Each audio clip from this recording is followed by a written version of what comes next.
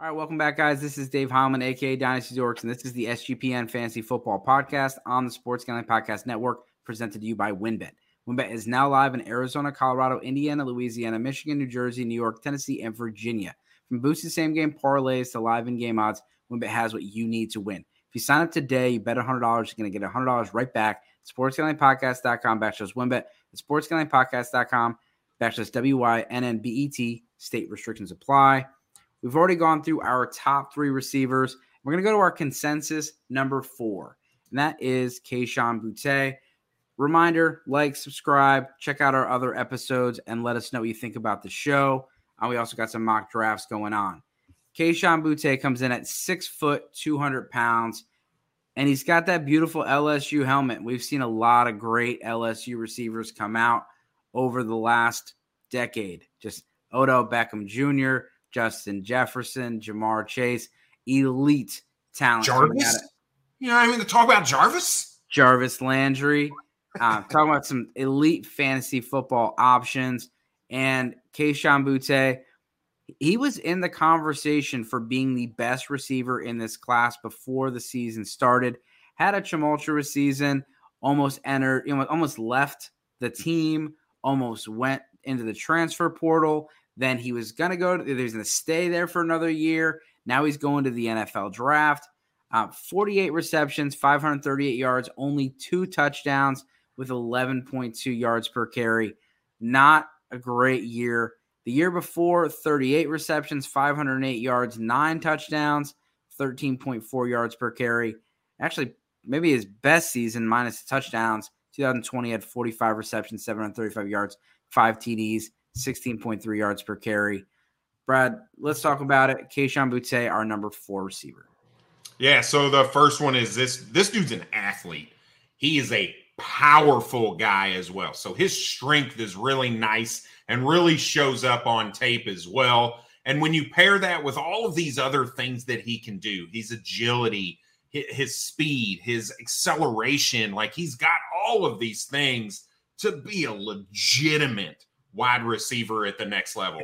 I could see this dude being my number 1 by the end of the draft season. When you look at, or you talked about, Dave, his sophomore season not being his best. You got to remember he missed half the season because he hurt his was it his ankle? I think his ankle in that game against Kentucky. So he missed part of the season. He was on track to have a better sophomore season than he did. He already had 9 touchdowns through those games, right? And then you've got this weird thing. Malik Neighbors comes in and they put him in the slot for like 300 plus snaps.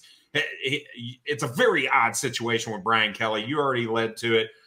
So I'm not going to do any more of those. So that's going to be the first con we'll talk about, is the consistency, right? What is it the play? Was it the attitude? What is the consistency issue that created this problem that we saw this season? The second one we'll talk about, and the first one on the list there, is the manipulation. So we talked a little bit earlier on another episode with some of these other wide receivers, the ability to get on the corner's toes, get them to shift their hips the wrong direction, and then make your cut to really create that separation. Sometimes he doesn't do that because he doesn't necessarily need to. He's got the speed and the acceleration, and he's really good at varying that speed, that he doesn't need to give that subtle hint to the inside to break outside like some of these other wide receivers do. Now, when you get to the NFL level, I think he needs to be coached up to do that, because these corners are not college corners anymore, right? These guys are professional athletes. You're not going to be able to not manipulate some of these alpha corners that he's going to go up and face up against. So I think being able to manipulate that corner, get them to turn their hips, get up on their toes, and create that separation is going to be something he might need to be coached up a little bit on. And then that third one, and again, I'm reaching a little bit, and it's the slot question mark, right? You look at, I wrote the numbers down. In 2020, he only took 26 snaps in the slot, right? You see, he burst onto the scene as a rookie in 2020, or as a freshman in 2020. And most of that was outside work. But then all of the sudden, 2021 comes and he takes 149 snaps in the slot. You're like, okay, we're getting a little weird here, right? And then in 2022, 375 snaps in the slot. So every year, instead of seeing him go to the outside to work as an alpha X receiver, we saw him go from the outside and slowly work his way inside. And I question that a little bit. Part of it, maybe I shouldn't because it's Brian Kelly, and we talked a little bit about the weirdness that was going on there. But it does start to question a little bit, why is the coaching staff, what are they evaluating that says he's better off in the slot than he is on the outside for the team? And I wonder if that's going to translate to something in the NFL. So I do have a little bit of question around that. So moving on to a player comp, I see Brandon Ayuk in this dude over and over and over again. He's got the speed. He's got the agility and the acceleration. He really does look a lot like Brandon Ayuk on the field. And I think that's a very good comp. You saw Brandon Ayuk go in the first round, and I think you're going to see Kayshon Boutte go in the first round as well. Yeah, and he's played with a lot of good receivers and a lot of good slot receivers. Terrace Marshall played a lot in the slot before he moved into it. Before that, it was Justin Jefferson. So part of him moving to the slot is also players departing. But 2022, they had a complete makeover of the offense when they brought in Brian Kelly. Let's look at how he stacks up against the rest of the receivers on the consensus draft board. Again, this is NFL Mock Draft Database. They take different websites and they collect the data and give a consensus. And this is the big board. And this is their receivers. Number one's Johnson, Addison, JSN, Jalen Hyatt. Kayshon Boutte is all the way down at the 42 spot. And part of that is because he did drop off the map for about a month where people thought he was going to stay at LSU. And so he's moving up, and you can see this progression right here. On 12-8, he dropped, boom. And then he's right back up. And so right now they have him projected to be a early second round pick.